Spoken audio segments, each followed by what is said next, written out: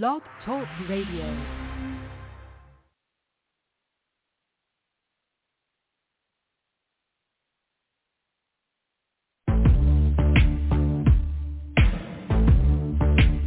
Hi, this is Dana Workman from Haunted Highway on Sci-Fi, and you're listening to the Ghost Host, Sophia Temperilli on liveparanormal.com. Boom. This is Bill Murphy of Sci-Fi Channel's Fact or Fake Paranormal Files, and you're listening to the Ghost Host, Sophia Temperilli on liveparanormal.com. Hey everybody, this is Rex Williams, the medic from Destination Truth, and you're listening to the Ghost Host, Sophia, on liveparanormal.com. This is True TV's haunting evidence investigator, Patrick Burns. And Ghost Huntress author, Marley Gibson. And you're listening to Ghost Host, Sophia Temperilli. And Michael Perry. And we're here at the Ghost Host with Sophia Temperilli and weekly Paranormal.com. Weekly at liveparanormal.com.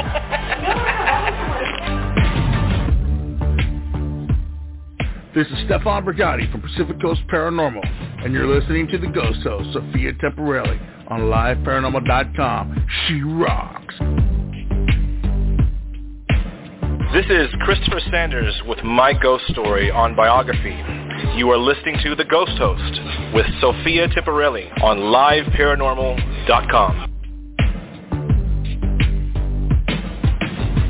Hi, this is Professor Lloyd Auerbach, parapsychologist, and you're listening to the Ghost Host with Sophia Temperilli on liveparanormal.com. This is author Alexandra Holzer, and you're listening to Ghost Host Sophia Temperilli. Hi, this is Jeff Belanger, host of 30 Odd Minutes, founder of GhostVillage.com, and author of lots of your favorite paranormal books, and you're listening to the Ghost Host, Sophia, on liveparanormal.com. Boo!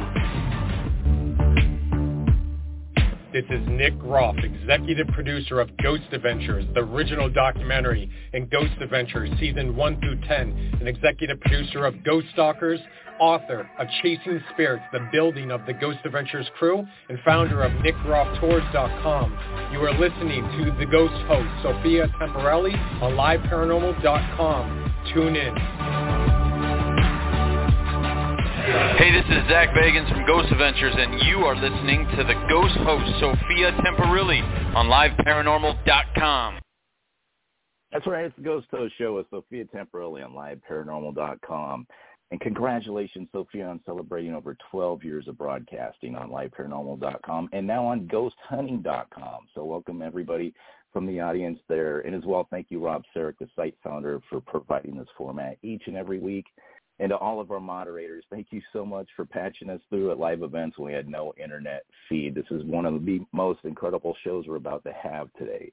Today, we welcome Dartmouth College Film and Media Emerita Professor and Ghost Channel's Paranormal Reality Television and the Haunting of the 21st Century America author Amy Lawrence. Ghost Channels and Professor Lawrence's other titles are available through Amazon.com, BarnesandNoble.com, or wherever books are sold. Next Saturday, we have April, the Psychic Housewife of New Jersey, as seen on the Halser Files. She'll be returning next weekend, the 28th. Author, Ghost Adventures producer, lecturer Jeff Belanger returns on the program on the 4th of November. Cognac paranormal investigators Ron Iacovetti and Lourdes Gonzalez, they return to the show on November 11th. Haunting Lodge documentary producers Kendall and Vera Welton will be on the program on the 18th of November. You don't want to miss any of these upcoming shows, essentially. So we have other guests that are securing their guest spots, too, as well, and a lot of promotions for some of your favorite shows will be coming up, and through Travel Channel and Discovery and elsewhere, too, as well. Sophia, congratulations on 12 years of broadcasting. Let me bring you into the studio here. Let's see. It's a little slow on the switchboard.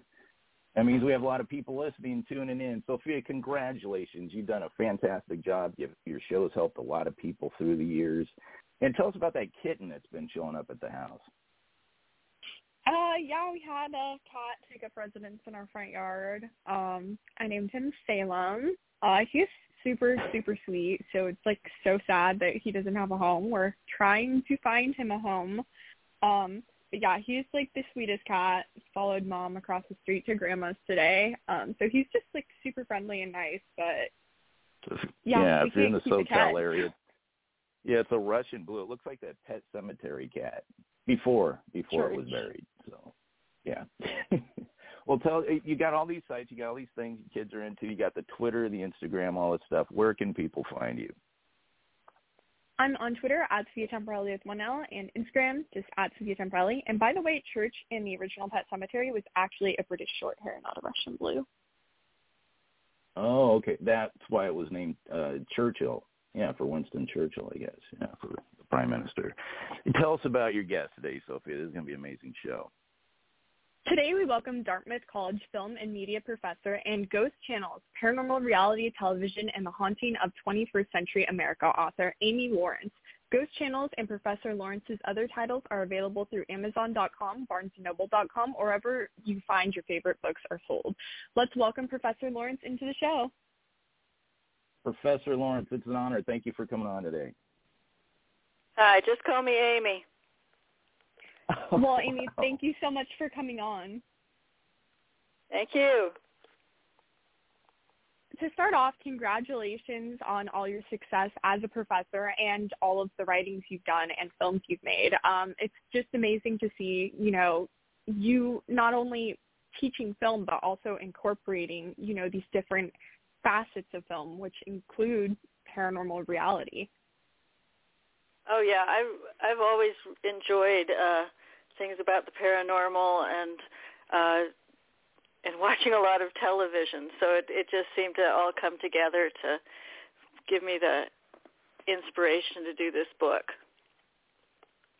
Absolutely. And where did your love for film and television start for you? When I was a kid, I was just watching a lot of movies. I'd go out to see movies a lot with my sister. We'd spend a lot of time seeing the same thing over and over again. And on television and on PBS, they had a series called Film Odyssey, which had a lot of foreign films, Japanese films, and French films. And so I just saw these different kinds of things that I just loved watching. I remember staying up in the old days when you got television reception so that at like 3 o'clock in the morning you could get these really strange stations that you couldn't get usually, and with a lot of static, and try to watch the weird films through the static. And it was just something I've always enjoyed and wanted to just keep doing more of, just watching more movies and reading about them and finding out about the actors and the directors and the writers and so on. I completely relate to that. I also really love film and television, and I find some of the best parts of it are just, being able to research the films and learn how they're made, the actors and their life stories, and, getting to learn just kind of behind the scenes. Yeah. That's always really motivated me, and it was interesting to do the same thing with television, because there's so much interesting material on television and so many interesting people to think about. Absolutely.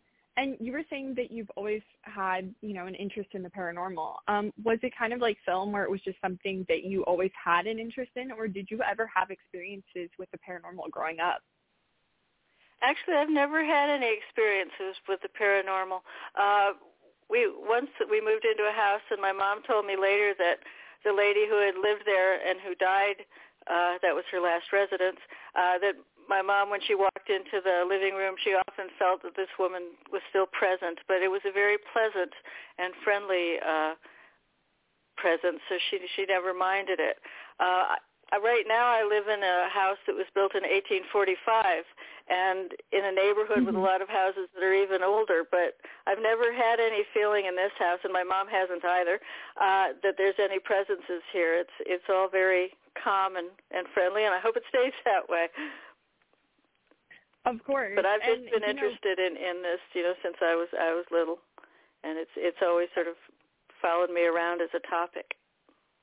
Of course, especially, the area on the East Coast. I mean, there's so much history there. I mean, reading that Dartmouth was one of, I think it said 9 colleges that were started before the American Revolution. I mean, there's so much history just in where you worked in and of itself. Did you ever hear of ghost stories that happened on campus? Not ghosts exactly, but one of the best places on campus is the cemetery, which goes back to the 1700s, because the college was founded in I think 1750, around there. And the town I'm in was founded in 1761, so it's all pre-Revolutionary War. But the cemetery is a beautiful place with old stones from when they had like 100 students, and they would come and spend a year here, and they would be out in the middle of nowhere, very far away from home, and if they died of a fever or they drowned in the river, they'd just be buried here because they couldn't send them home. And you see a lot of very sad stories on the old carved headstones and old marble headstones falling apart, and it's very, with trees that are 200 years old, it's very mysterious and has a lot of emotion attached to it. As that one place on campus where it really feels like you're in touch with the past. Definitely. I mean, that's amazing that, the college really has survived through so much. And that's the same with film, too. I mean, the way it has progressed through time from silent films and, evolved into reality TV. What have you seen kind of the patterns are and trends with regards to ghost portrayals in film? In film it goes back way before even film, back into photography itself.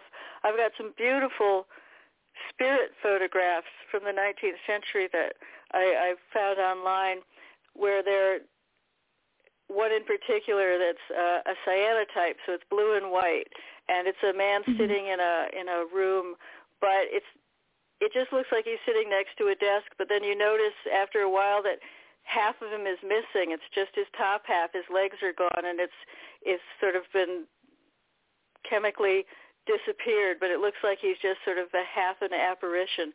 And then there's something in the wallpaper, and if you turn the image sideways, you can see two women standing holding a book, and it looks like they're either in front of striped wallpaper or they're behind bars, which is very scary.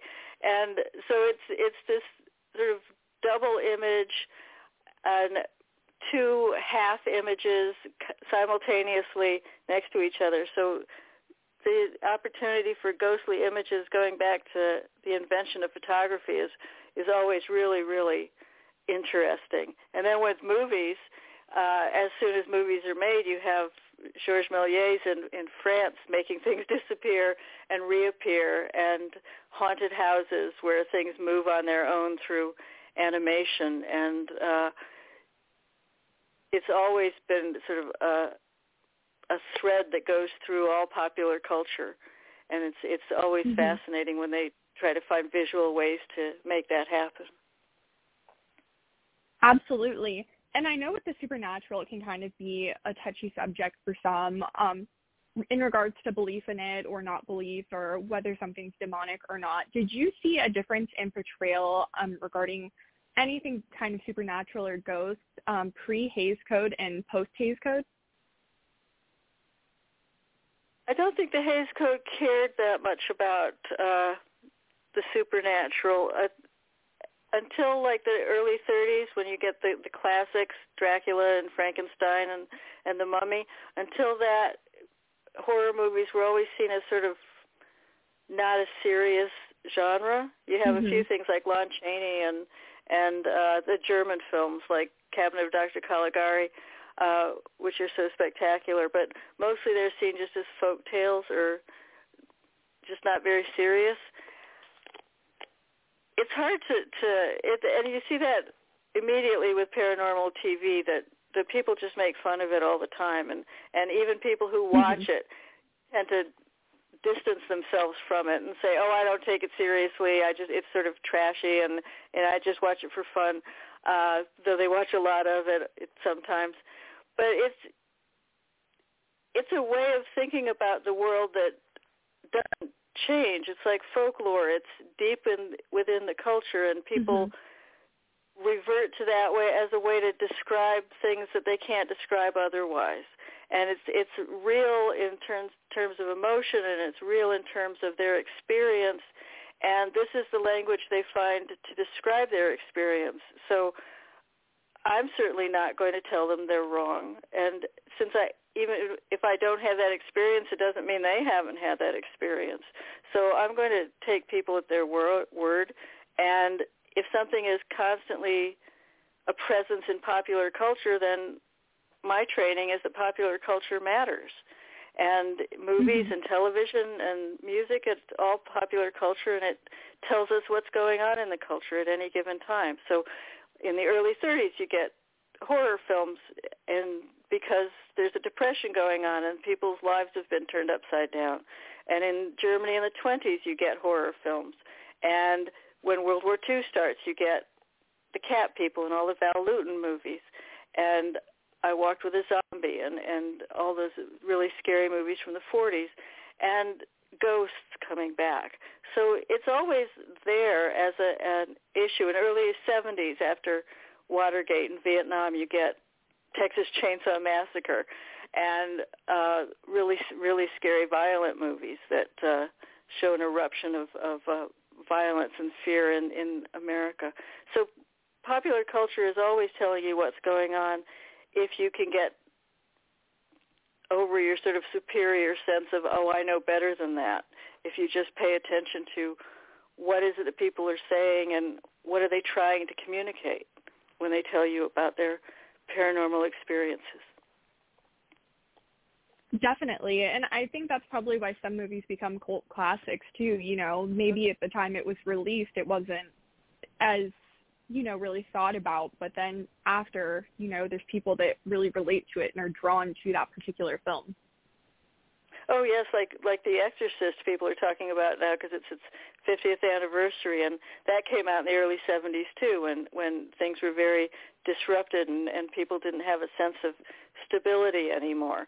And you know, how disrupted can you get except demonic possession and exorcism and questions of faith and all of that? So it's always going to be a bellwether of what's going on. Definitely. It asks these deep fundamental questions about life and death and the spirit and God and the devil, and they're all major questions that people are always going to ask. Absolutely. And when it comes to, as you're saying, you know, paranormal reality shows and film as well, there's some sets such as the Poltergeist and stuff where people believe that these sets were actually haunted or cursed. Have you done any research into that, and what are your thoughts on it? No, I didn't do research on the production of shows because I wanted to deal with what the audience was dealing with, which is the final product that appears on TV. But yeah, I've heard a lot of that. Rosemary's Baby is notorious for that. Mm-hmm. The Exorcist is notorious for that, where a lot of people connected with the production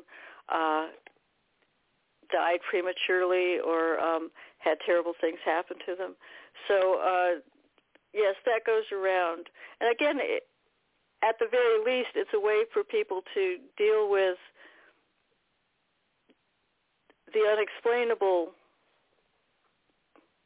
in life, that, you know, if a lot of people suddenly die and they seem to be connected in some way, to try to make sense of it all. How is it that this happened when it didn't happen on other films and that sort of thing? And does it have some connection to the content of the film that is so unsettling and seems to be beyond reasonable explanation? Partly, I think all the paranormal fiction, film, television, reality, all of it's trying to find a way to explain things that reason seems inadequate to explain. And it's sort of challenging the rational because it has its limits, or people find that it has its limits. Absolutely. And as you were saying about your research with ghost channels, paranormal reality television, and the haunting of the 21st century, what did you do while researching this book to kind of dive deeper into the audience's experience? Well, I read a lot that there isn't a lot written on paranormal reality TV shows, but there are some things. There was a very, very good book by Annette Hill that was about British paranormal reality shows, because these are popular sort of internationally, and British shows sometimes are shown in the United States, and you can pick them up, Most Haunted, and there's a very interesting one about Scotland that was on recently. And she was writing about, she didn't really look at the shows themselves, she just went straight to the audience through online research and asked people, who watches these shows, why do you watch these shows, do you believe in the paranormal, do you think these shows are all fake, or do you think that they're real?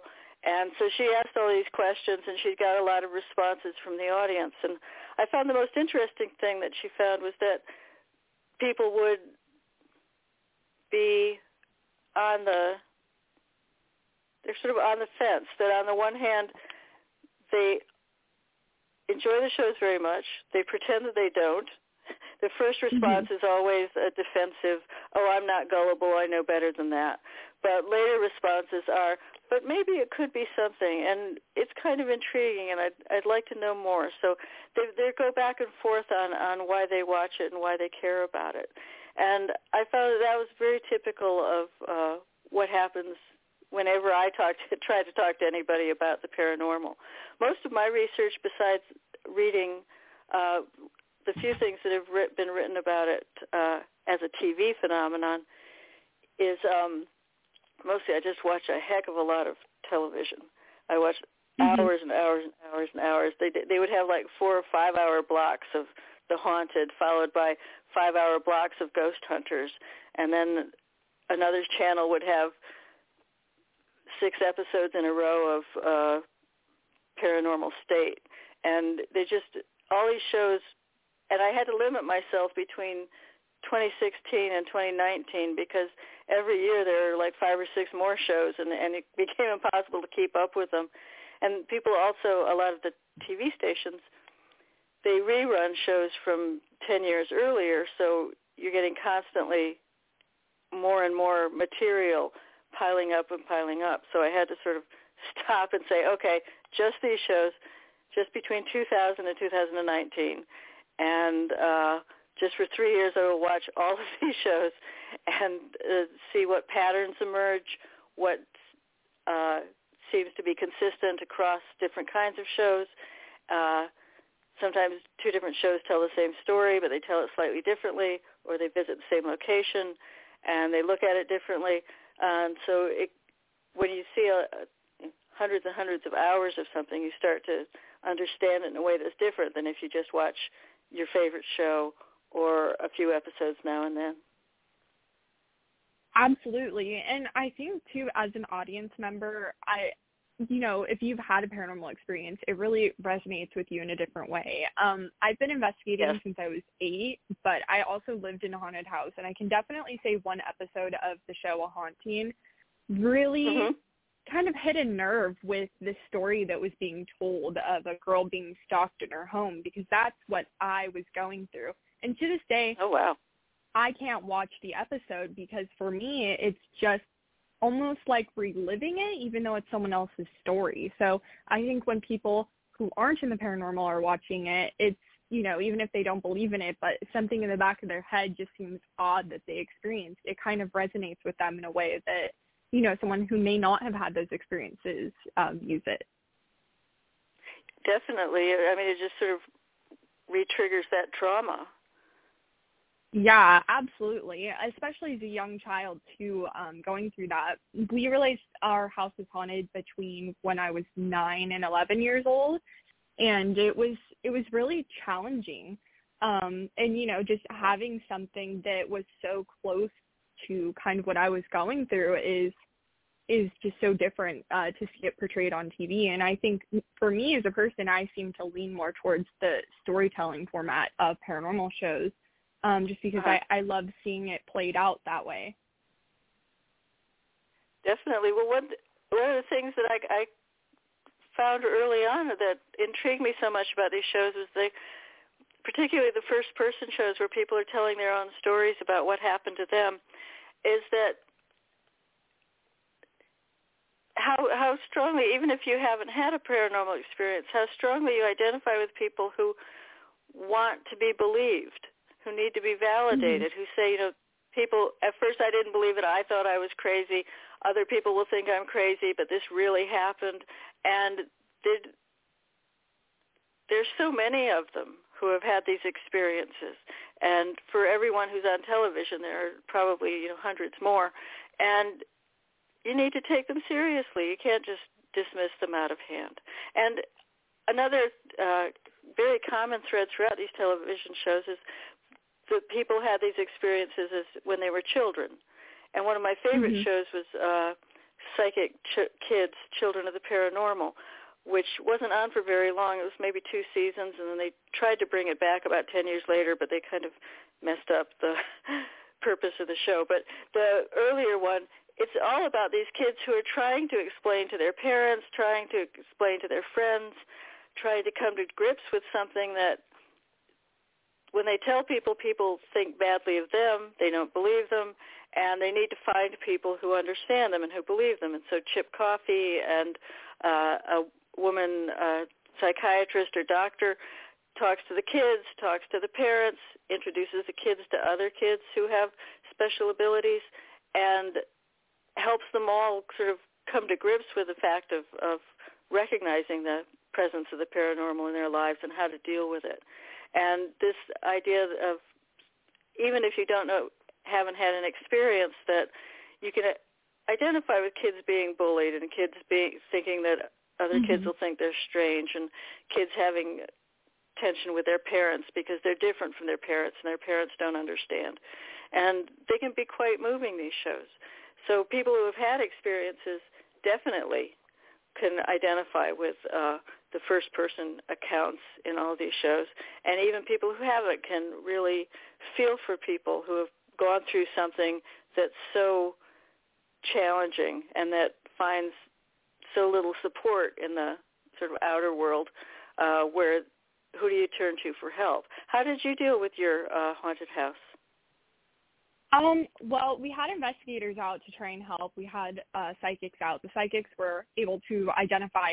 Well, I could see the ghost, so I kind of knew who was there. I could see him. I didn't know who he was, but I knew what he looked like. And the psychics were able to validate what I was seeing. But really, the activity didn't stop until we left. The ghost was primarily focused on women. My dad never had any experiences with him, and my dog, who was a pug, she would bark really violently in the areas where I would feel the ghost. My mom would feel the ghost. I had diamond doves in my bedroom in a cage, and when he would enter my room, they would just freak out and start bouncing off the cages. Oh, dear. And I had lived in that house from the day I came home from the hospital, and my dad had actually lived in that house as a child. My grandfather, my adoptive grandfather, was a paranoid schizophrenic, so my dad had to move out of the house at the age of 9. My grandfather wasn't the ghost haunting the house. I definitely think that it's possible that the spirit in there was actually preying on his mental illness. Yeah. So, it's different. I was lucky to have supportive parents and having been in the field at the time, but I also was in Catholic school. So, kids didn't really believe in the paranormal. They thought it was weird. I didn't really care, but it's interesting just the shift in, as you said, so many paranormal shows were coming out at one point in time, but the shift in reality TV really changed the public's perspective. The kids I went to school with in Catholic school, I ended up going to high school with, and the ones that were like, that's weird, why are you doing that? When I got to high school, were like, oh, take us walking around the Queen Mary to look for ghosts. And that's part of the reason we wanted to have you on, is because, no one ever talks about really the audience's reaction to paranormal reality shows, or even really reality shows in general. It's always horror movies or something like that. But there's definitely, so much that paranormal reality has taken out of in terms of tabooness to the general public. Yeah. Oh, definitely, yeah. And I like some shows are like, they're really scary, but other shows, they try to kind of talk people down, like Kim Russo's show, The Haunting of, where she would take people who had been really terrorized, often when they were young, in a haunted house. She would take them back to the haunted house, help find out who was haunting the house, and then have the person who was terrified learn about the ghost, understand the ghost, and then help the ghost move on. So all of the shows sort of followed the same trajectory, where what terrified you was explained, tamed, and then you became strong enough to make it go away. And that seems to be a very positive, reassuring version, like the medium shows and the psychic shows, where people are trying to soften the distinction between the living and the dead and not make it a form of terror. Other shows, of course, try to be as scary as possible and are more of the horror genre, where it's just frightening and you just have to get out. Dead Files is like that. It's very scary, and often you just have to get out. I'm sorry that you just had to leave your house, and rather than, but I'm glad that the ghost stayed in the house and didn't follow you.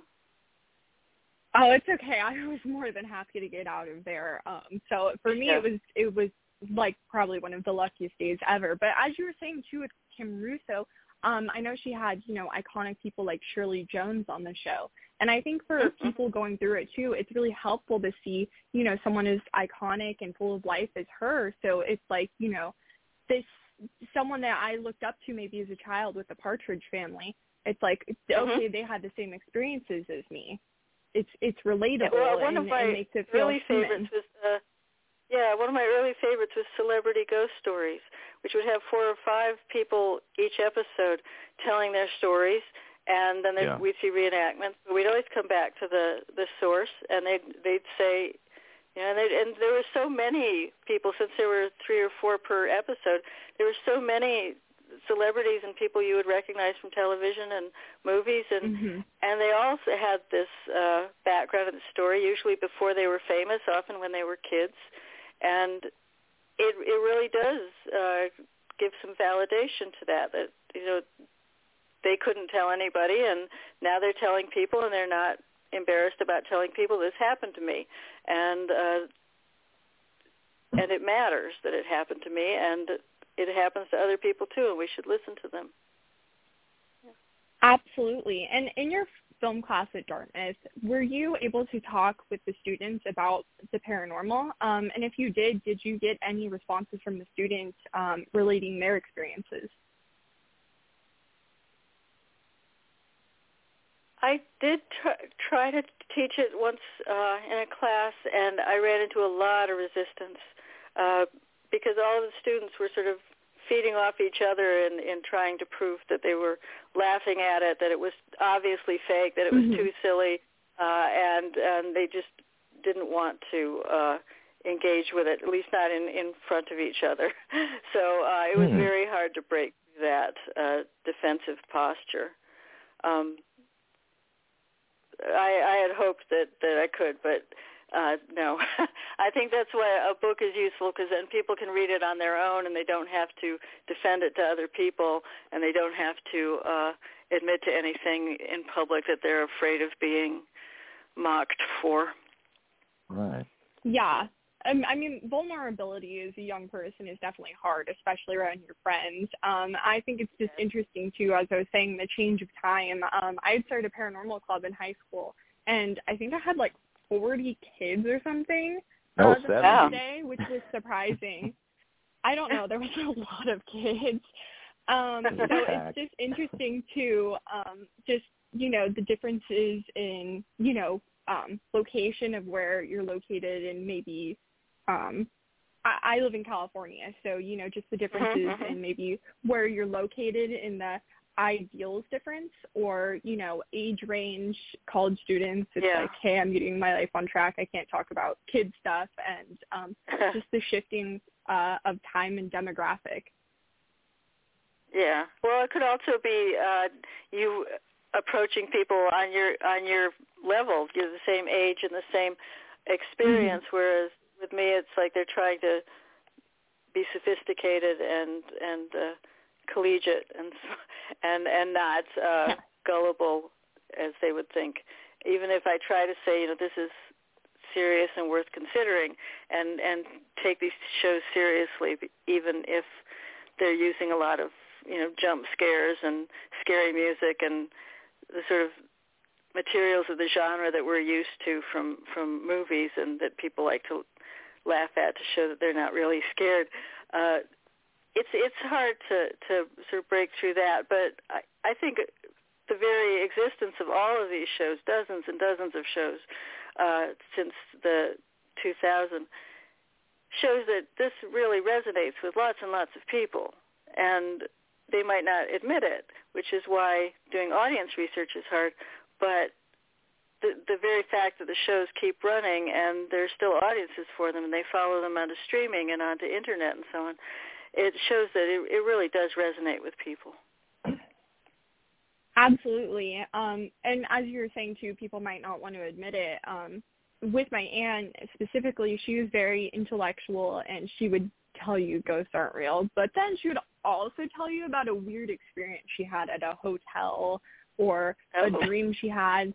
And so it's like, some people don't want to let the idea that, it can't possibly be scientifically explained away, but also can't fully shake possibly an experience they had that is unexplainable. Yeah. One thing I found interesting that you mentioned that you went to Catholic school, and it's like, well, a Catholic background, you have guardian angels, you have saints, you have visions, and yet exorcists is a fundamental part of Catholic doctrine. And one of the producers of Ghost Hunters had told me that they had a show that they thought they were sure it was going to be a big success about an exorcist, and it lasted like 3 episodes. And they said that it's really hard for shows about exorcism to become popular because they're just too dark, and they frighten people. And when people talk about The Exorcist, the movie, that it was extremely disturbing, and it still is.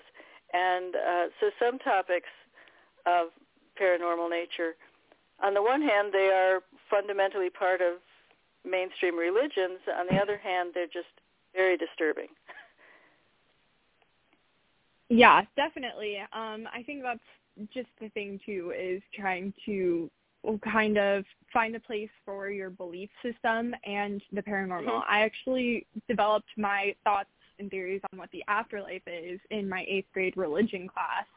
And when I was saying that the ghost I thought preyed on my grandfather's mental illness, he was extremely devout Catholic. He was actually born in Italy, and he actually, before his mental illness took effect, was basically the Secret Service for the Pope. He was a Palatine guard and basically guarded the Pope with his life. So he was a very devout Catholic, and I think that's probably what the spirit preyed on, was the angels and demons of his belief system. Yes.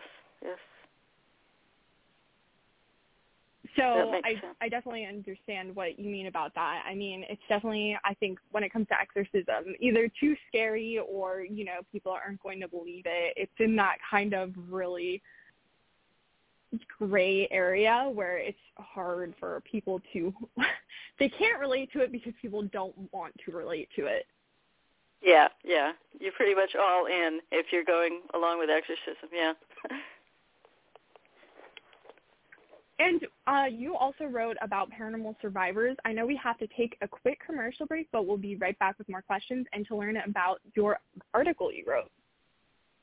Yeah, it's the Ghost Host Show with Sophia Temperilli on liveparanormal.com. We have Snowman James in the chat room there, and feel free to jump into the liveparanormal.com chat room if you have a quick question for Dr. Lawrence. Make sure they're all capped so we can distinguish between the questions in the chat room. And today we welcome Dartmouth College Film and Media Emerita Professor in Ghost Channels, Paranormal Reality Television, and the Haunting of 21st Century America author Amy Lawrence. Ghost Channels and Professor Lawrence's other titles are available through Amazon.com, BarnesandNoble.com, or wherever books are sold. It's the late edition of the show, but we'll be right back. Now the sound bites. Where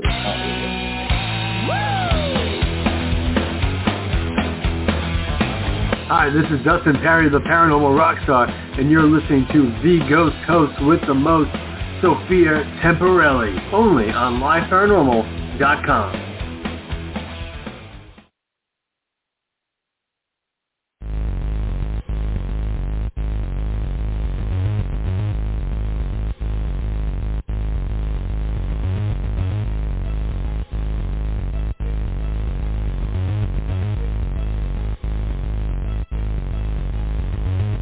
Thank you for joining us on History FM Radio on LiveParanormal.com and History.fm. From paranormal to the unexplained history, it all happens here.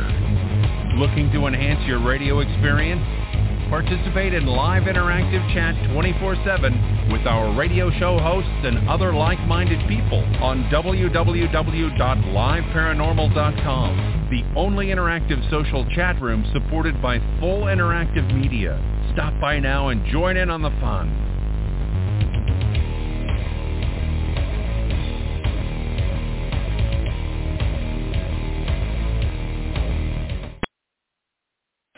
Hey, this is Zach Bagans from Ghost Adventures, and you are listening to the Ghost Host Sophia Temperilli on LiveParanormal.com.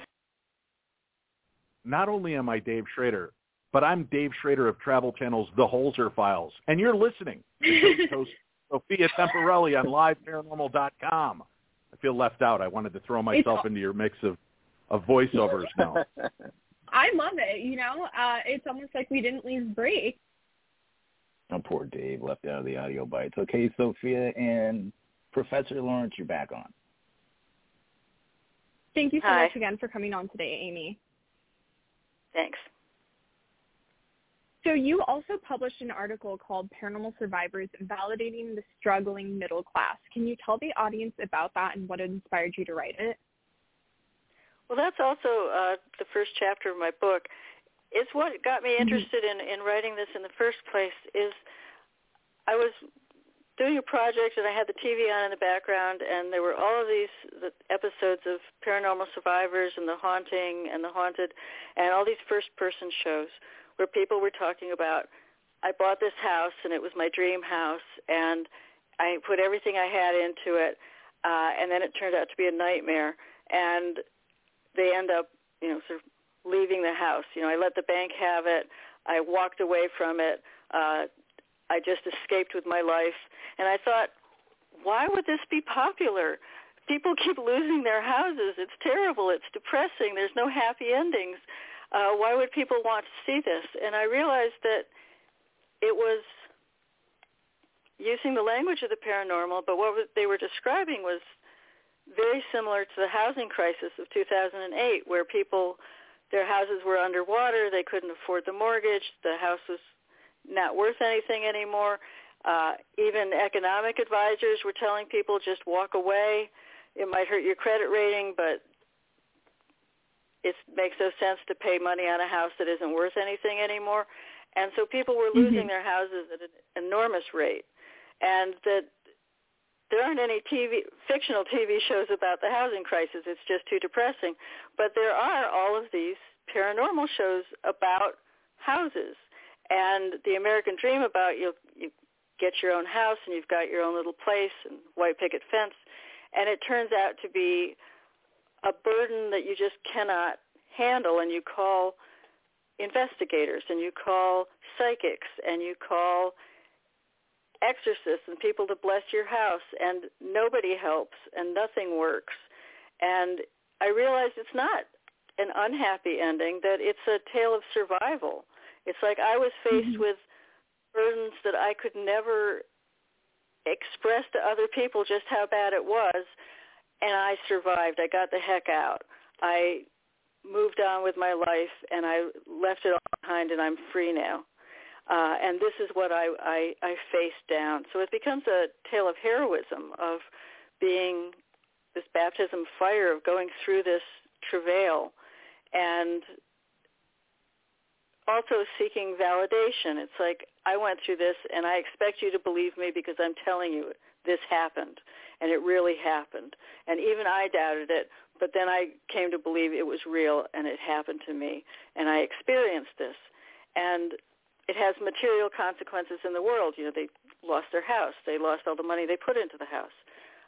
And yet they are strong and resilient and telling you about it. So that's what the article was about, and that's what the first chapter is about, is all these witnesses talking about. And across series, whether it's Paranormal Survivors or Paranormal Caught on Camera or The Haunting or The Haunted, it all, or Ghosts in My House, they tend to go through the same things over and over again. And also it's a challenge for a television series to not have a regular cast, to not have the same people week after week that the audience forms a relationship with. Every time you turn on one of these shows, you don't know who you're going to see or what they're going through, but the trajectory is pretty much always the same. It's first they doubt that there's anything going on, and then they start to suspect, and then they start to look for help, and it fails them, and then they have to decide on their own how to deal with the problem or how to escape with their lives.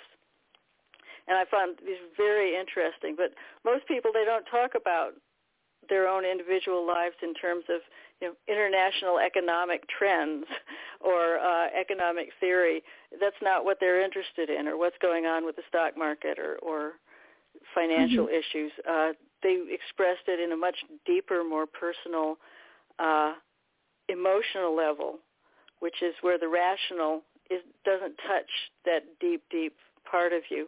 And only this supernatural language begins to express what they feel and what they went through.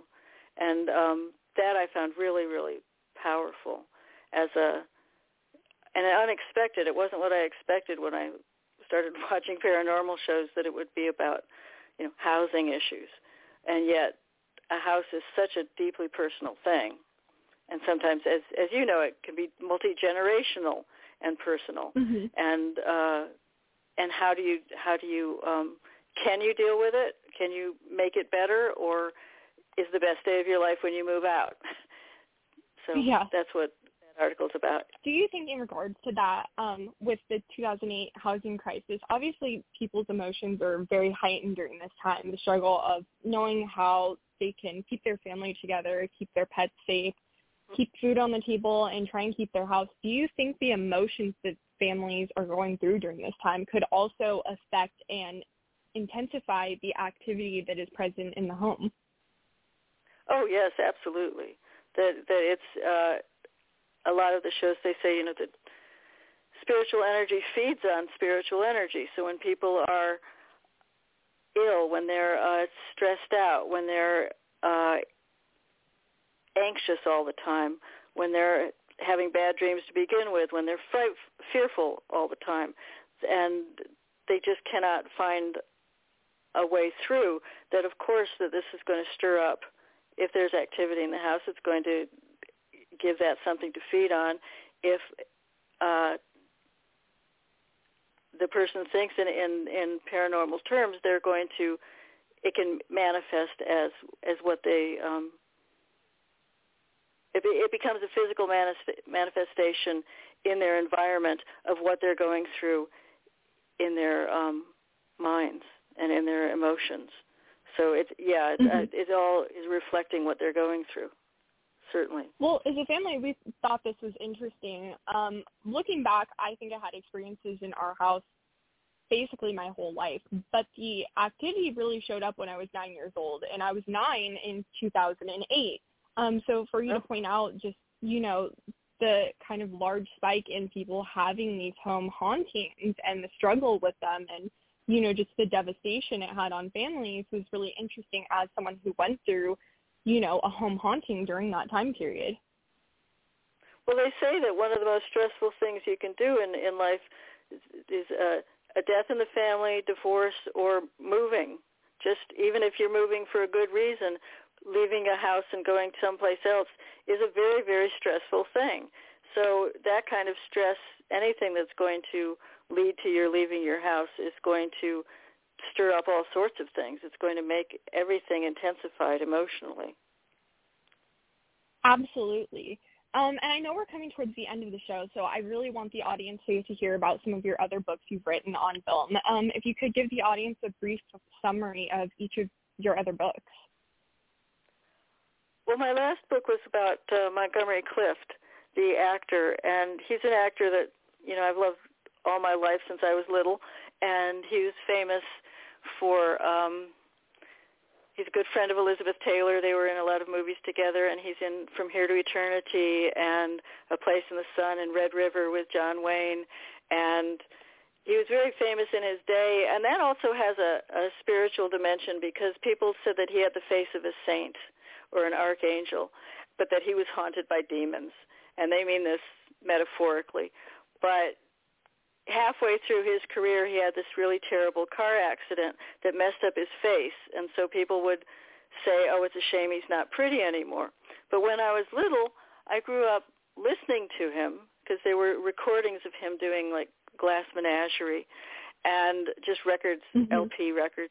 And I always loved his voice, and I loved his voice particularly when he was older. He died at, like, 46. He was very young. He drank too much and took a lot of pills. And people blamed that on the accident, but he was drinking too much before that anyway. But I wanted to compare that. So people talk about him as having the face of a saint and being just this unworldly, beautiful guy when he's young and a big movie star. And then after the accident, they talk about him as if he's a martyr, that he's an icon of suffering, and that it's written on his face, which is damaged after the accident. But I wanted to talk about his work, that while all of this talk about him is going on, he was really dedicated to his work. And when he died, even though he was gay and addicted to drugs and self-destructive, when he died, one of the most beautiful obituaries of him was in the Vatican newspaper, saying that no matter what his problems were, he's a model of his dedication to his craft, how seriously he took his work, that he never phoned it in, that he never made a movie he didn't believe in, that he always did everything he could to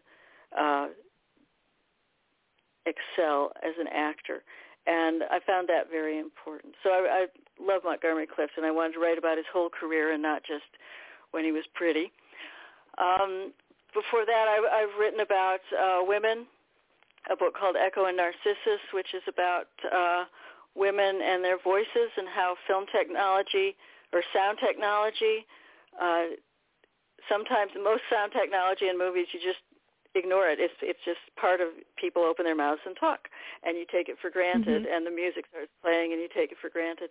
But I noticed in a whole bunch of movies where sometimes you would see the sound technology, you would see the microphone intentionally or sound recording equipment. It would become part of the plot, and it would often be associated with women who were trouble, that they talked too much or they didn't talk enough, that their voices needed to be used against them to sort of surreptitiously record them and then play back their voice so they can't deny that they said something. And where sound is and telephone technology, I talk about Sorry, Wrong Number with Barbara Stanwyck, where she's an invalid trapped in a room and she overhears a plot to kill somebody, and she tries to call the police, she tries to call the operator, she tries to use the phone to control her life, but it doesn't help her at all. And it's based on a radio play, so it's, again, a woman's voice filtered through sound technology. And written by Louise Fletcher. It's a really famous radio drama, very interesting. And when the phone hangs up, the woman is dead. So her entire existence with the phone technology. So it's that was my first book on women's voices and sound in being portrayed in film, and the Montgomery Clift book, and now Ghost Channels on television. Well, I want to thank you so much for coming on I also today. write a lot about actors. I've written about Rudolph Valentino, and I went to Italy and met the mayor of Castellaneta, where Rudolph Valentino is from. Wow. I went to, I've written about James Mason, and in A Star is Born especially, and Jimmy Lolita. Stewart. Jimmy Stewart, particularly in Rope by Hitchcock, because I love Jimmy Stewart, and he's so good in Rope, and he's so good when he's borderline crazy in the 50s. So. Well, you've written about some amazing people and amazing topics. I want to thank you so much for coming on today, Amy. It's been a pleasure talking with you, and you're always welcome back on in the future. It's an honor, and the show's open anytime for you. Great. Thank you so much. Thank you, Amy. Well, thank you. Thank you. Wow, amazing show today, Sophia. This is one of the best. I mean, the hour flew by as an audience member listening.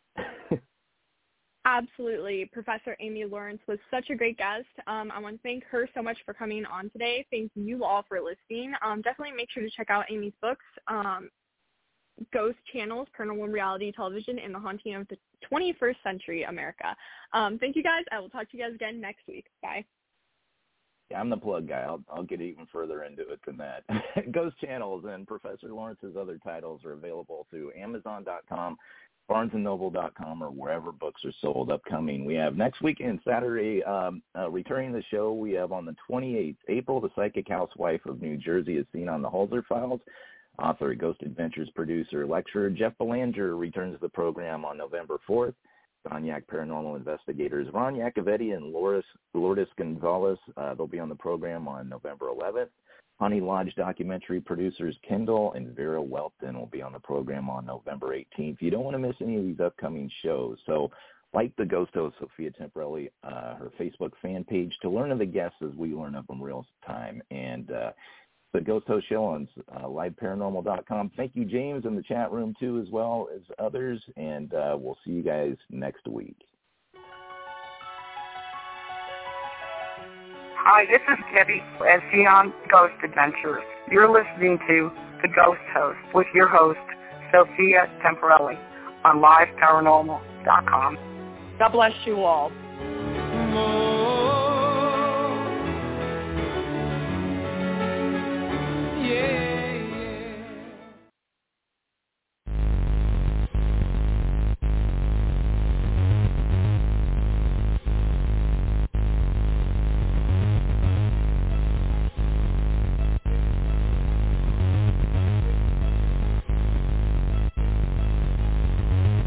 Thank you for joining us on History FM Radio on liveparanormal.com and history.fm. From paranormal to the unexplained history, it all happens here.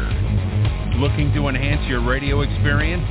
Participate in live interactive chat 24/7 with our radio show hosts and other like-minded people on www.liveparanormal.com, the only interactive social chat room supported by full interactive media.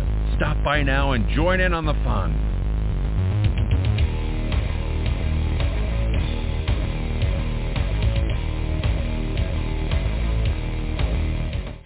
Lucky Land Casino, asking people, what's the weirdest place you've gotten lucky? Lucky? In line at the deli, I guess? Aha, in my dentist's office. More than once, actually. Do I have to say? Yes, you do. In the car before my kids' PTA meeting. Really? Yes. Excuse me, what's the weirdest place you've gotten lucky? I never win and tell. Well, there you have it. You can get lucky anywhere, playing at LuckyLandSlots.com. Play for free right now. Are you feeling lucky? No purchase necessary. Void where prohibited by law. 18+. Terms and conditions apply. See website for details.